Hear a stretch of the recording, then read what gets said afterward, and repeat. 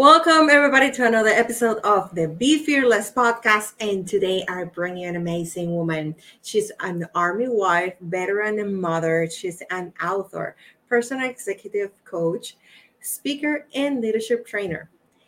She's the one, the only, Sherry Eifler. I know I have mentioned it before and then I just messed up your last name. Sherry Eifler. Welcome, Sherry. Thank you so much for that great introduction. I'm so excited to be here. I'm so excited to have you here. For the audience that doesn't know you or just hearing you for the first time, can you tell what's Sherry Affler growing up and what was her dream? Growing up, my dream, I was a people pleaser. So my dream was to please my mother and father. And their dream for me was to become a mom and a teacher. And so I started following that dream. And then I discovered I almost dropped, actually, shall I say, I almost flunked out of college. And then my dad said, "Hey, why don't you join the Army?" And then being a soldier in the Army became my dream and it became my passion. And from there, I've made it here. Fantastic. How long you served? I served for 5 years. I was actually married before I graduated from college and entered active service. My husband also is in the Army, obviously the Army wife, part of my role. And we were on this path and I said, you know what? I still have that dream of being an amazing mom. And I think I'm going to be a better mom, not serving our country at the same time. Oh my God. I really admire you because it is difficult to be a mother while you're serving in the military. The time that you have to invest on your mission and then also balancing in trying to juggle in things, right? To also take care of the people that you love the most at home it's a nonstop job, right? It never stops. Absolutely. Yeah, and it requires a lot. So I do admire you for that, and want to also thank you for your service to our country on both sides as a soldier and as a mom and as a wife, because it's not easy these days being on that wearing that hat. So thank you so much, and I bet that when it comes to leadership, you learn a lot, and the military form you in so many ways as a leader. And now you are a leader for everybody out there. Tell us, how is it that you become, because you wear different hats. You are a coach, you're a speaker, but you're also an author. How do you manage it all? Oh, that's a big question. Really, it's having a picture of what I want the end to look like, and so it's what do I want it to look like as walking alongside my husband in the life that we've chosen and we've been called to. And also, what do we want it to look, our relationships to look like with our children? So we have to pull ourselves back from our passion of leading and being with people and adding value to people. And so it's really, I found that the way for me to be the best leader is to understand who I am first and be confident in who I am as an individual and embrace that, and then bring who I am to each different leadership role that I have, whether it be in ministry, whether it be in coaching, whether it be in the family, whether it be within the military, family readiness and support, and making sure everybody's ready for the next step in their career. I love that. And how is that you are able to use that experience at every level to help your clients? How you translate that skill? How do I translate that skill? Really, leadership is influence. And so it's recognizing that this person, whoever's in front of me, is trusting me and willing to allow my influence. So it's me first living an example of what I believe is true and living out my values.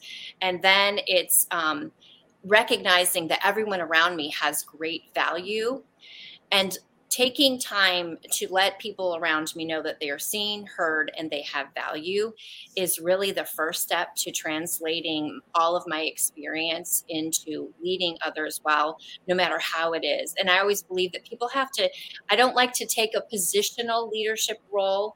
I like to move on. John Maxwell, which I'm with the John Maxwell team, he believes there's 5 levels of leadership. And I believe that we always need to be stepping up and we always need to be moving. And so my goal in every leadership relationship is to become a people developer, not just to be in a position where they look to me for leadership, not that they just gave me permission, and not that I'm making things happen so they want to follow me. I want to develop them because I always believe that moving people to their next level is the best thing that I can do. I love that.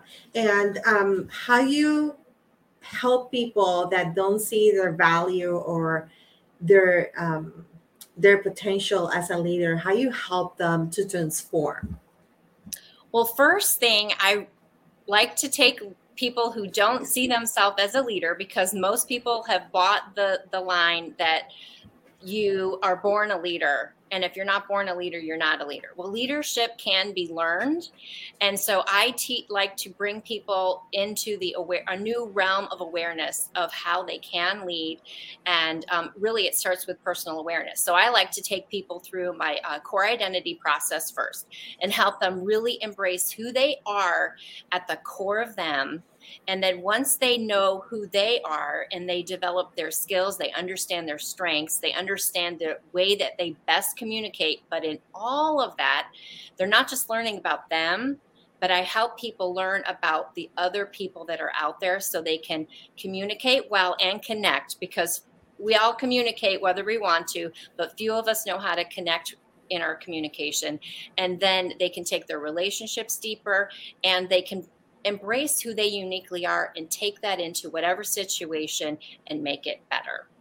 Fantastic. I mean, you are definitely one of the few people that I have seen out there that have been able to explain that process so perfectly. Because I think a lot of people just like get lost in explaining what leadership is, and you just make that connection right there for everybody in the audience today. Now, after they're transforming, how do you think that, let's say, an individual that is just becoming, a leader and is learning about leadership, can they reflect the values of leadership? Absolutely. And that's one of the first things as part of the, second thing with the core identity process. The C, I work with acronyms. So the C means knowing your core characteristics and core values. So the first thing you do is you identify and solidify what are your core values. And you make sure that you're living those, and you know why you're choosing to live them and not sacrifice them for a relationship, for a promotion, for all the things that are out there. And really, as a leader, you have to know what you stand for so that you understand what you're calling others to. And then you also can learn to, as a leader, we need to respect others and honor others. And so knowing who we are and respecting ourselves first allows us to be confident enough to respect and honor somebody else who's different. But I think some of the traps we get into as leaders is sometimes we think that we should just set a line and call the line. But really, a leader is somebody who values all, but says, this is our mission. And then if somebody's values don't align with the mission, you can say, thank you for your service. I'm sure there's something else valuable for you to be doing that aligns with who you are. I love that. Yeah, completely. I love that, Sherry. Like, you're just giving us so much valuable information in this interview. Now, you have walked this person through transformation. You have helped them reflect the values and teach them how to be that leader, right? Now, how did they rise? Like, how did they move to the next level? Well, it's called implementation. I totally agree. We can do all this learning, we can become aware, we can know what we're supposed to do, but the hardest thing to do is what we know we should be doing. And so I always think that we need to have accountability, whether it be in a kind of accountability group, whether it be in a coach, that you're in a coaching relationship and they're helping you, they're calling you on, hey, did you get this done? Are you working on this? What are your struggles? Where do you see yourself moving forward? And part of my core identity process, it's not a one and done. Once you go through it, then you've got this picture and you've identified areas of growth. And then every 3 months you come back to it, either on your own or with a group, because we should always be growing. But really it's implementation. We have to choose. And I think we bought the idea that in 24 days we can just change and make things happen. It really takes about 24 days to 90. Yeah. 24, we're like, okay, I'm sold on this. I really want to make this change. But it's the next couple sets of 20s that really solidify it. And that's how we are making a new groove for our thought patterns and our action patterns, to keep us moving forward in the direction that we know we want to go. Yes. But sometimes it's so much easier when you're not going alone. So I always recommend accountability, not an enabler, but somebody who's really loves you enough to hold you accountable for what it is you said you want. Exactly. I love that. And I love that you mentioned the 24 days rule, because a lot of people think that actually is true. And recent studies have shown that it takes 64 to 90 days. I always go within 90 days. Every time that I talk to my clients, and I do it for myself on building a new skill, I think 90 days is the safest and most strongest way to actually build on a skill and create a stable routine or whatever it is that you're working on. But I love that you help people to transform, reflect, and rise above, their level that they find themselves when they come to you. And I think that's what makes your work so special. But you're not only a coach, you're also a speaker. Tell us about that experience, that hat that you wear as a speaker. Yeah, I absolutely love to do speaking engagements. It's kind of like a combination, speaking and training, because I always like to give people nuggets that they can take away and actually implement. And I always like to give everybody a challenge. And so I think more of my teacher comes out in my speaking engagements, but I also like to just motivate people to go to the next level. So it's fun because I get to live out one of my strengths and I get to live out one of my passions. I love that. Isn't that fun when you mix the pleasure and passion of the things that you love? Absolutely. It makes everything so much better. But you're not only a coach, a speaker, you're also an author. And I love that about you, because I was browsing on your work, and listen, you guys, you definitely need to go and check her out, because she has right now, she's promoting the Royal, what's it called again? The Royal Reflections 2.0. I guess this is the second version of your first book. Yes. Tell us about this book. Tell us what it is, how it came to be in the first place. How it came to be. Well, Royal Reflections 2.0, The Making of a Warrior Princess, is a women's Bible study.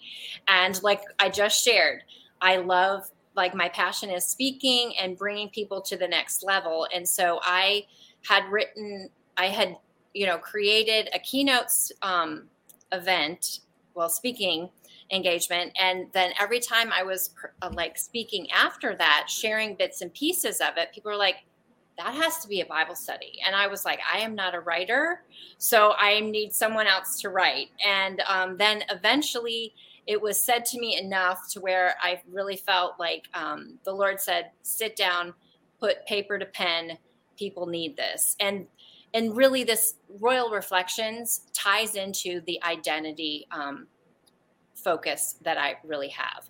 So it all starts with our identity. And first, you need to know who you are, so you know who you are uniquely created. And then this Bible study will help you know who you are in Christ and help you to live a strong faith on the foundation of Christ and embracing who you are in Him. Oh my God. I like I said before we started, you guys, I was telling her I'm getting a copy of this because I am definitely, I love Bible studies. And when it is a study that helps me develop on my skills and grow as an individual in Christ, and also become, a better person, and like it definitely gets my attention. And this book right here definitely have my attention. You guys can get it on Amazon. It's available on Amazon. So um how long does it take to go through the whole study? Like, is just a 30-day Bible study, or is just a 60-day? How long is it? I love that you asked this question. So this Bible study is designed to do in 8 weeks because it will take everybody through that full 8 weeks. But I also designed it so if you just want a quick read just to get an idea and just to get yourself going and then go back and do it at your own pace, you can do that too. So just reading through 1 week will take you about 20 minutes to a half an hour, and you'll get the basics. And then if you want to dig deeper into the scripture, then it will take as long as you want. But so if you were planning on doing like pulling a Bible study group together, it'd be about 8 weeks. And I actually created a facilitator training platform. So if you're not sure how to lead a small group, you can hop on my platform, get all of the details, and you can take your group to the next level. My best example is a current Bible study group that's going, and she started it about 2 months ago. And they are finally finishing up week 1 because they're just slowly going through it. So this is something that you can go at your own speed. There's no rush. But I will tell you that from all the people that have gone through it, it takes their relationship to a whole deeper level. And like you said, this is the second round. People have done the first and now they've done the second, and they're like, I'm amazed at how much I get each time I do your study. That is fantastic. I love it. So you could either, take like sippy cups of it, or just like go into a deep dive and take your time into the study. I love that. Now, before we tell our audience where they can connect with you, I have one more question for you, Sherry. What our audience can start doing today to transform, reflect, and rise? I would say to really take a moment and sit down and write down your top 3 values. And it's not your priorities, because some people think that their priorities are their values. That's different, because people will, what are your values? What are those core things? Like, is loyalty very important to you? Is that one of your values that drives you and you are committed to? And then your faith, is your faith a value?